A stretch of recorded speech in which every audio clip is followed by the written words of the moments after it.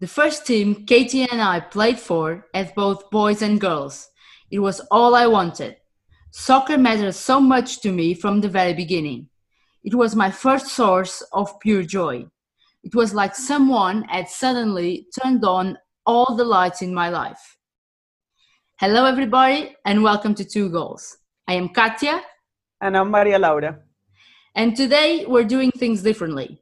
I have in my hands the book Raise the Warrior, One Women's Soccer Odyssey, a one-of-a-kind piece awarded with the Vicky Orvis Book Prize, and it was launched after Women in Football's What If campaign in 2018. To discuss its relatable situations, ideas, and experiences that many women have gone through while working in football, and also to share a life story, we brought its author, California born and raised, documentary producer, and gender equality advocate, Susie Petruccelli. Susie, we are so happy to have you here with us. Oh, thank you guys. It's so nice to meet you. I'm very excited to be with you. Thank you. And to begin this interview, can you tell us in a few words, how did football arrive to your life? Yeah, so, I think football arrived in my life sort of from the heavens. My parents were both sports lovers and sports fanatics. They met at Stanford University in Northern California. My dad was on the football team. And there's a story about my mom when she was a junior at Stanford and my dad was a sophomore on the football team.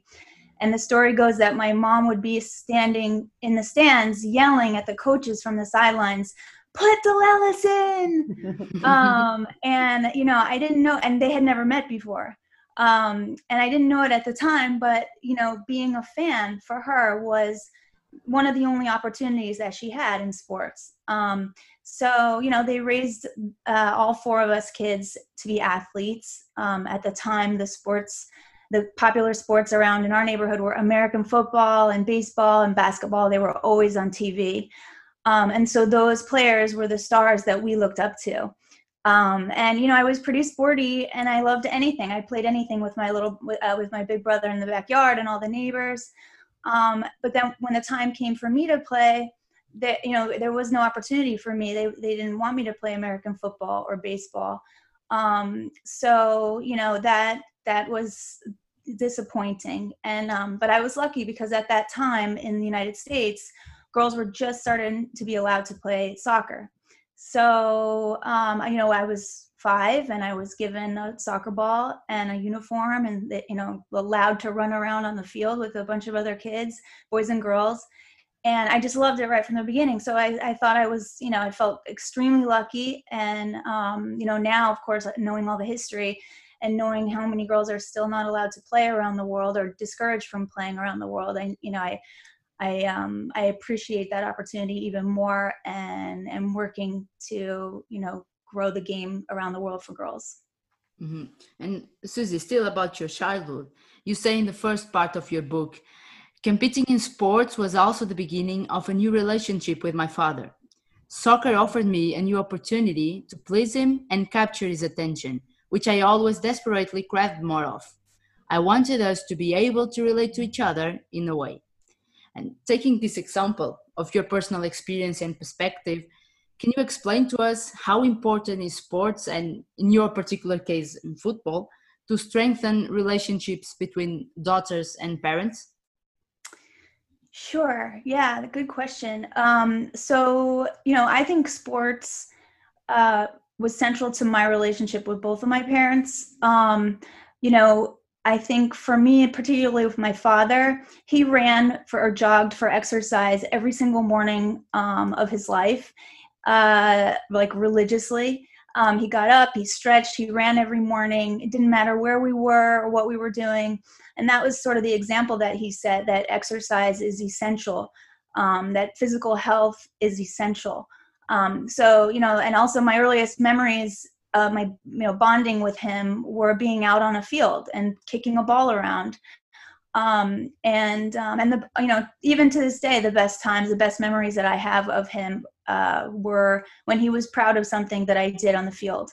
But it was complicated too. And, he had very high expectations for all of us. And, in terms of my mom, it's interesting to look back and, pay her back really all the credit that she deserves for instilling a love and a passion for sports in me. It took me a while to see that, because I didn't see her as an athlete and now I know she didn't have opportunities to be an athlete.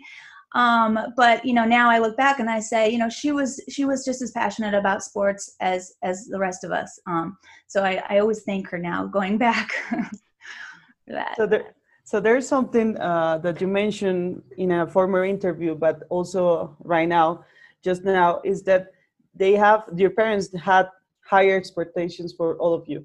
So this means what you mentioned in the former interview is that they wanted you to be a soccer player, but also a good student, like really, really good student and committed to your professional, in a way, career, starting to your professional career. And then you got into Harvard, which is top university, really, I can imagine, which is might be really hard for everyone to go there. So how was performing both as a player and a full-time student there?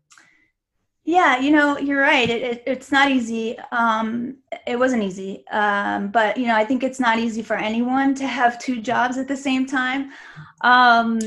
You're even professional athletes, women today, female professional footballers, most of them have two jobs, right? They're playing and they also are carrying a second job. So it was very similar to that. And, at Harvard, we were supposed to be, diligent students, and they were very demanding on us. But, at the same time, we had this very, demanding second job, very time consuming to play soccer. And it was physically and emotionally exhausting to be on the soccer team. And, at Harvard was a funny place too. And I know there are other places like this where, and, particularly some Ivy League schools where there's a stigma that, the athletes at Harvard weren't considered quote unquote real Harvard students, which was hard for someone like me who was already a little bit insecure about my capabilities as a student. I had an identical twin sister who was, an excellent student and very, very, very diligent. So, I sort of backed away a little bit from my identity as a student, and I focused on the team. And, I focused on my comfort zone, right? My happy place, which was on the field with the team in the locker room.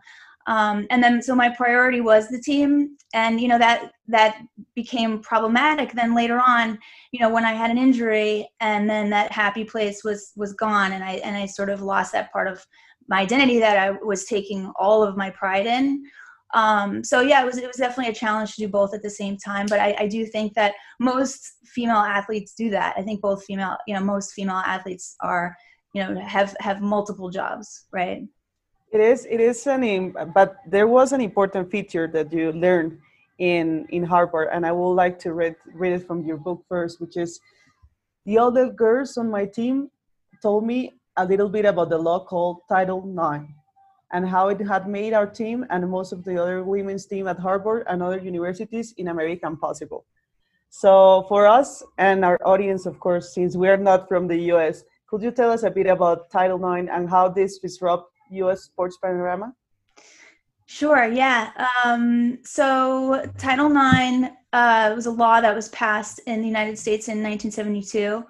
And it essentially bans discrimination on the basis of sex within schools that receive federal funding. And the law, Title IX, is part of a larger education amendments at the time. And it's only, Title IX itself is only 37 words. It's very short, and it's crazy how vast the impact was. Basically, it made it illegal to spend disproportionately more on men's sports programs than women's sports programs. So let's say 1970, there were probably about approximately 100,000 girls playing high school sports in the United States, and today there are over 3 million. So it's really vastly changed the youth sports landscape in the United States. And that includes, all levels of schooling, and obviously up into the university level. and had a major impact on where our national soccer team is now. In 1970, soccer was the 20th most popular sport for girls in the United States, and now I think it's the third most popular sport in the United States. So it just exploded. So it had a huge impact, and it did two things. The goal, the purpose of Title IX was really to get women into higher education. There was no mention of the word sports in the law. So the law effectively did both things. It got this generation and following generations of women in the United States into higher education, into graduate school, medical school, law school, business school, starting now to get into boardrooms and decision-making roles.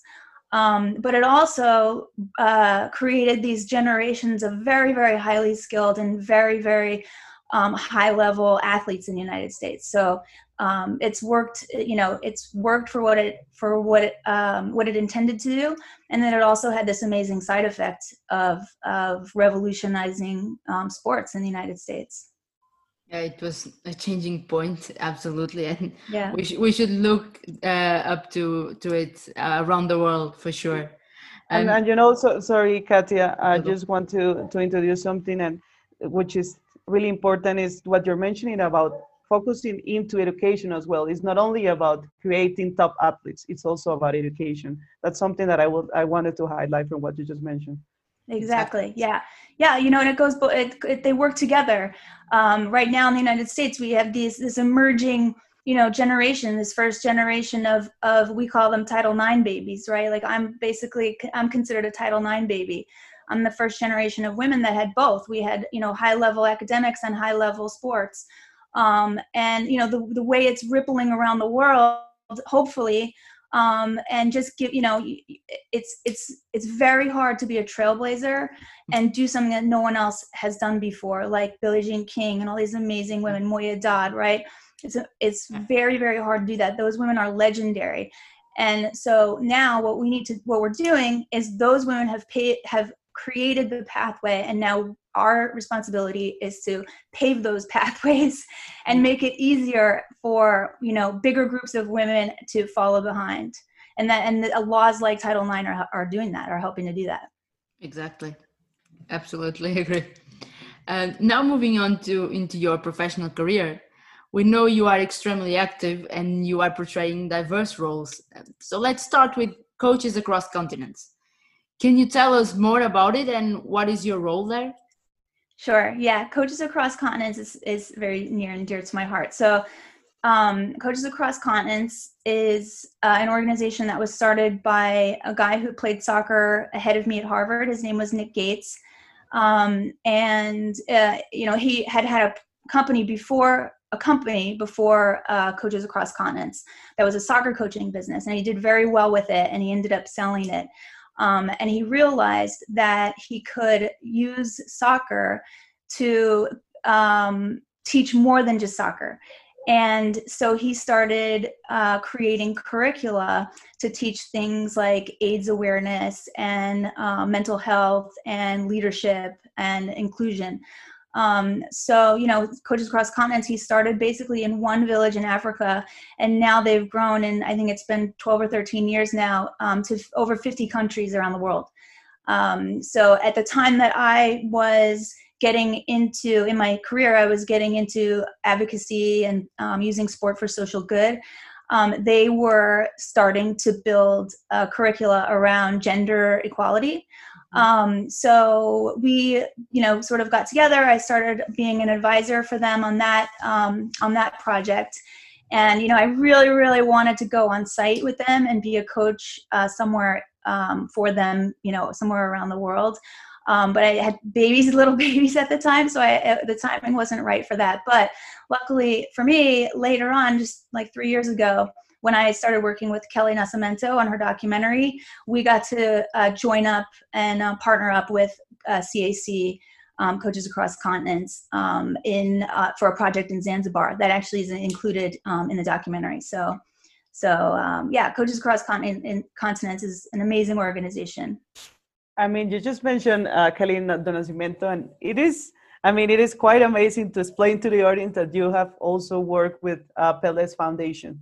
So what's the purpose of this organization? Tell us a bit about the task or the consulting role that you have performed with them. Sure. So I was lucky, very, very lucky to be introduced to Kelly Nascimento, who's one of Pele's daughters, through a mutual friend. And we started collaborating together on a few different projects. And one of Kelly's great ideas, she's full of great ideas, but one of her great ideas was to build a foundation that uses soccer to promote world peace. And, you know, she always jokes that when other kids were singing in the shower when they were kids, she was saying speeches and pretending she was Secretary of State. So, you know, she basically had this dream to work together with all of her siblings and build on her father's legacy, and grow this foundation. And so that's what we're trying to do with her foundation. And at the same time, you're involved with Equal Playing Field. I mean, I think you have like more than 24 hours a day, Ceci, if you want me to say this, but what would you highlight from this initiative? Why are you involved with them? So, you know, I came into the Equal Playing Field initiative after they had already broken 2 world records. It's an amazing group of women. And so they had already broken a world record for the highest elevation soccer match ever played and the lowest elevation soccer match ever played, to show how far women will go to play the sport that they love. They might use a different metaphor, but that's the one that I like. And so I came in after those first two expeditions had already been completed, and I helped this amazing filmmaker, Amy Rose Eisenbach, with a documentary about those first 2 expeditions.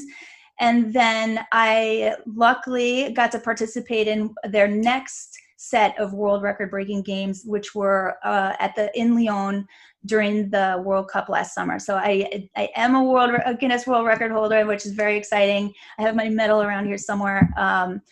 And we played in the longest 5-a-side match ever played. And it was very hot. It was like 100 degrees, and it was absolutely, absolutely amazing. So, and they ended up breaking a 4th world record that week. So now this amazing group, Equal Playing Field Initiative, has 4 Guinness World Records. Yeah, they're just amazing. They've gone on to do amazing things. Maggie Murphy, one of the founders, is now the GM at Lewis FC.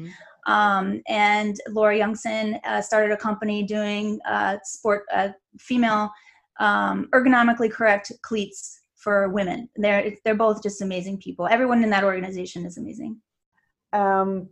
I mean, since we're talking about your professional experiences, which are plenty, of course, and we are happy to share this, we want to focus also on your communication sides. And I want to speak about communication. It's not only about interviewing, it's not only about written press, but being a book author yourself and also a producer, you know that audiences are demanding a lot more. I mean, like in terms of they want short videos, long videos, they want podcasting, they want broadcasting. So do you think, in your opinion, is there enough football cultural documentaries available, or is it a sector which should be more explored? It's sort of sad how few women's soccer, women's sports media is out there. I didn't say that properly, but I think you know what I'm trying to say. In the United States, women's sports gets only 4% of investment in the sports media landscape, and we did have 6% at one point a few years ago, and the trend is going down, which is very disappointing and very sad. So we need to turn that around for sure. And you know, there's this whole idea. Actually, Moya Dad was just on this amazing podcast with Sue Anstis in England called The Game Changers. And she was talking about, this whole idea that there's no demand to watch women play sports. And she was saying that it's the biggest fallacy that's been sold to us in this century. And in the last century, sorry. And, she was saying that it's not something that occurred on its own, and that it was deliberate, and that women have been kept out of of sports media, and out of professional sports. And, you know, even I've seen it, even just trying to publish my book. You know, I was told before it was published by some people that there's just no audience for a women's sports story. And, you know, I obviously that's not true. You know, we all know that's not true. And so, you know, it's up to us to prove that there's an audience and build the market and, you know, provide the data that shows where the market is and who, you know, how to reach the market and, you know, move on from there.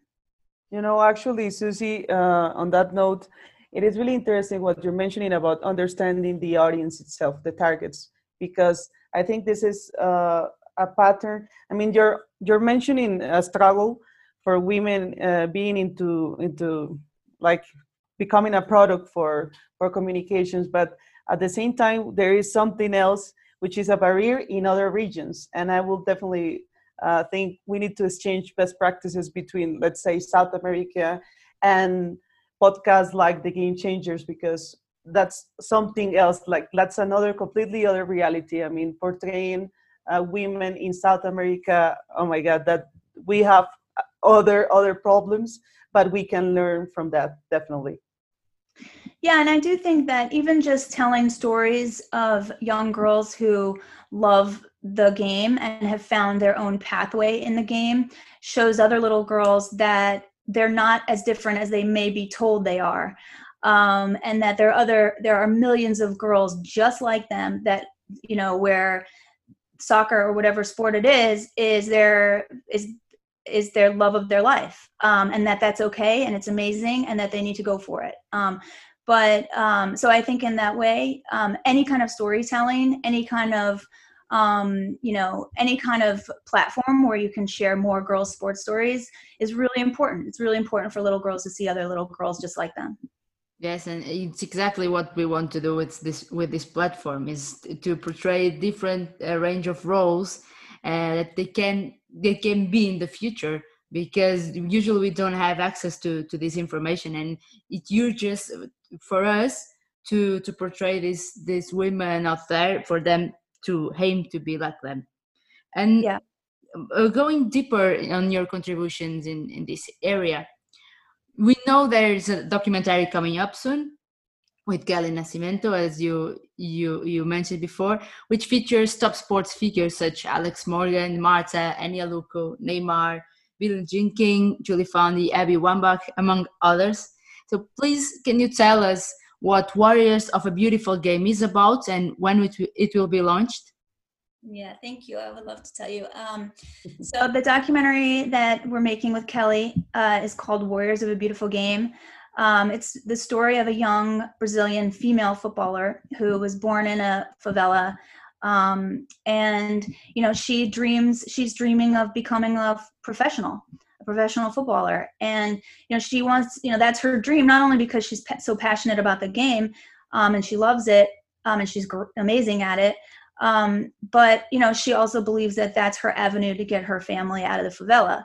And it's a fascinating story. She is a genuinely magnificent person and a magnetic person and a lovable person. And it's going to be a great story. You know, even just during the filming, there's a lot of emotions, a lot of crying. When I was crying when, you know, we were interviewing Marta, I was crying when we were interviewing so many of the people that we got to interview. Even someone I couldn't understand the language. Marta was speaking in Portuguese. I had no idea what she was saying. I was still crying.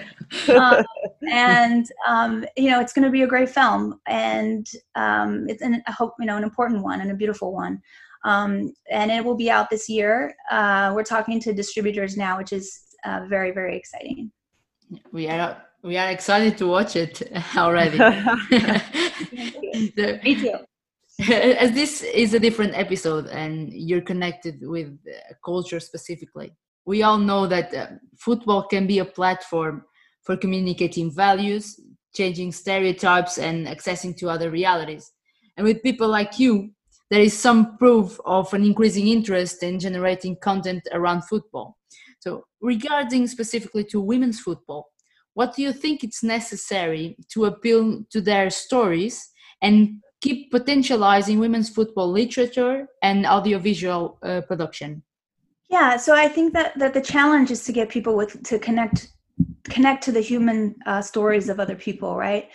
And as children, we're inspired by the things that we see on screens, and the things that hopefully we're reading in books.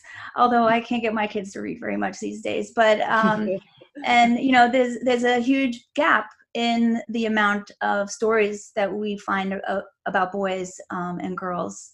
And it's critical that both boys and girls see girls as equals in every arena, including sports. And I guess that's what I would say.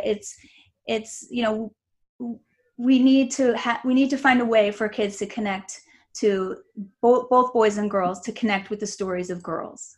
So that's my goal. You know what you just mentioned, it is amazing. I mean, I can definitely relate, because I play a bit of football. I mean, not professionally at the end, but when I was a kid, I used to love playing. And my parents, they were like yours. They loved me to practice plenty of sports. But I would have loved to relate to a footballer in fairy tales, let's say, like not to kings. And I mean, in Colombia, we don't have kings, and we don't have monarchy or something to relate to. But I can imagine myself reading a book about a sports woman or a sports guy. I mean, and their path into, I don't know, going into college or gaining a prize, and all this stories around sports. They are really, really interesting. I mean, themselves, they don't need to add some more fantasy. They're really cool for them to follow. So I definitely think that this is this is an opportunity for writers out there to try and get to those stories. Yeah, I agree. I think and it's going to be a challenge, because there is a barrier. There is sort of this stigma, really, that there is no market for these stories.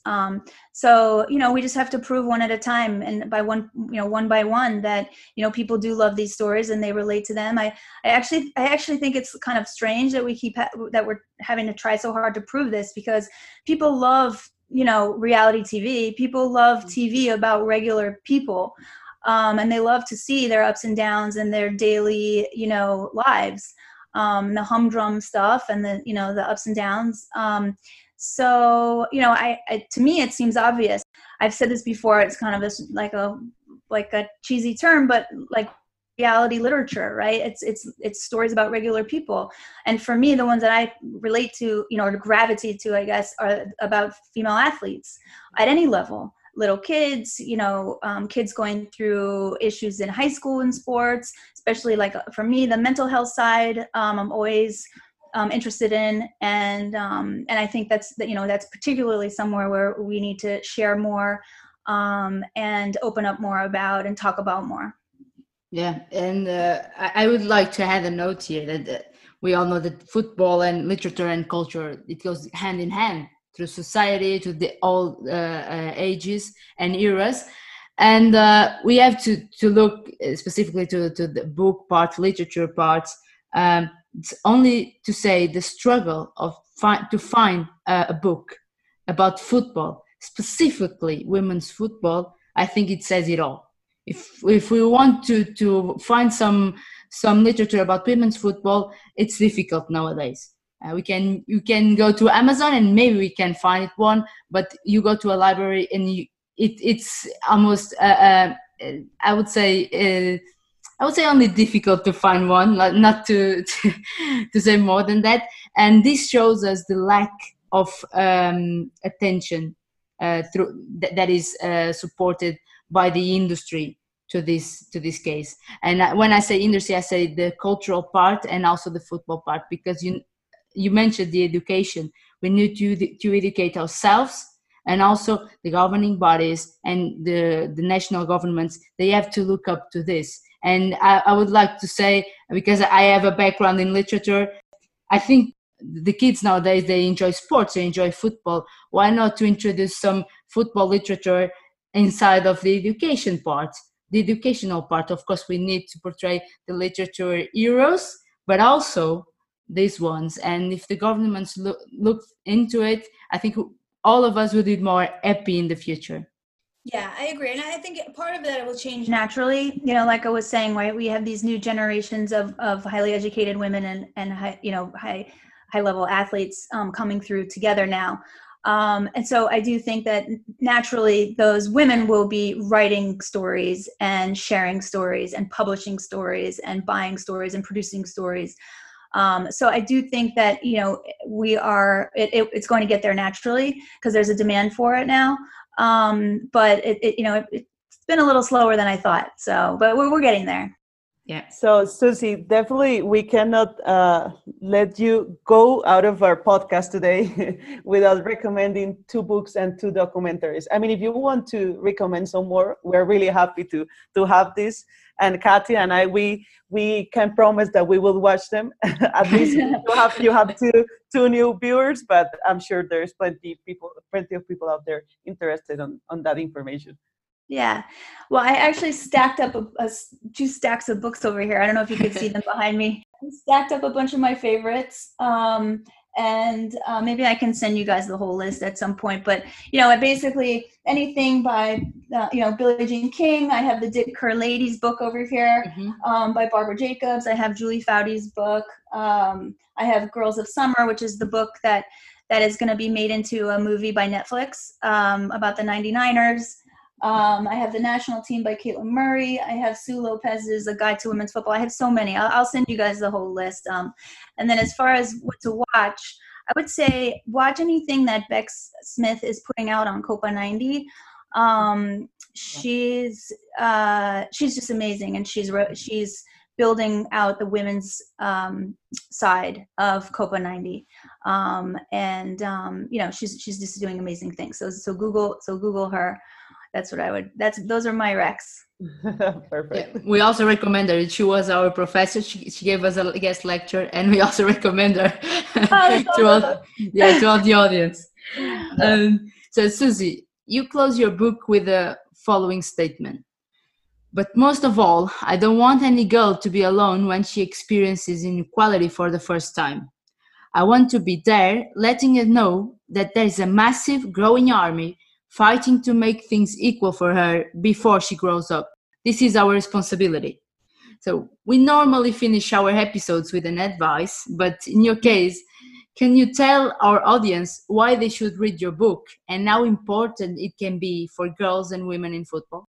Well, thank you for saying that it's important. I appreciate that. I guess, it's sort of like, so somebody just mentioned to me, I was feeling guilty because I wasn't able to sit down and watch every single one of the NWSL games for the Challenge Cup that's on right now in the United States. And, you can find it on Twitch internationally too. And I was upset at myself because I just couldn't make the time to sit and watch the games. But a friend of mine recently said, he's like, you can't beat yourself up about it. He's like, just turn the game on, record it. Even just making the time to do that, you have it on in the background if you can, that registers in terms of ratings and the data, and is one of the most valuable one of the most valuable things you can do to move the game forward. So for me, that's an important piece. And also, in my case, just buying the book or buying another book about women's soccer by someone else, that act is a huge part of the movement. And it's really going to make a difference because proving that there is an audience is one of the biggest hurdles that we're facing right now. Susie, thank you so much for these words, and thank you for this time. I mean, this is the first time that we are dealing with culture itself, like literature, focus on women in football in our podcast, and we have had a blast with you. Thank you so much for enlightening us. Oh, you guys are the best. Thank you, and congrats to both of you on graduating. Thank you. Thank you so much. And remember, everyone, this is a space for football and literature and culture and documentaries. So please feel free to join us. Feel free to share your stories. And remember to follow us on Twitter and Instagram with the name Two Goals Podcast, and on YouTube. Now we're available on YouTube. If you prefer that platform, please go there and give us a listen. And thank you so much for hearing us. Thank you.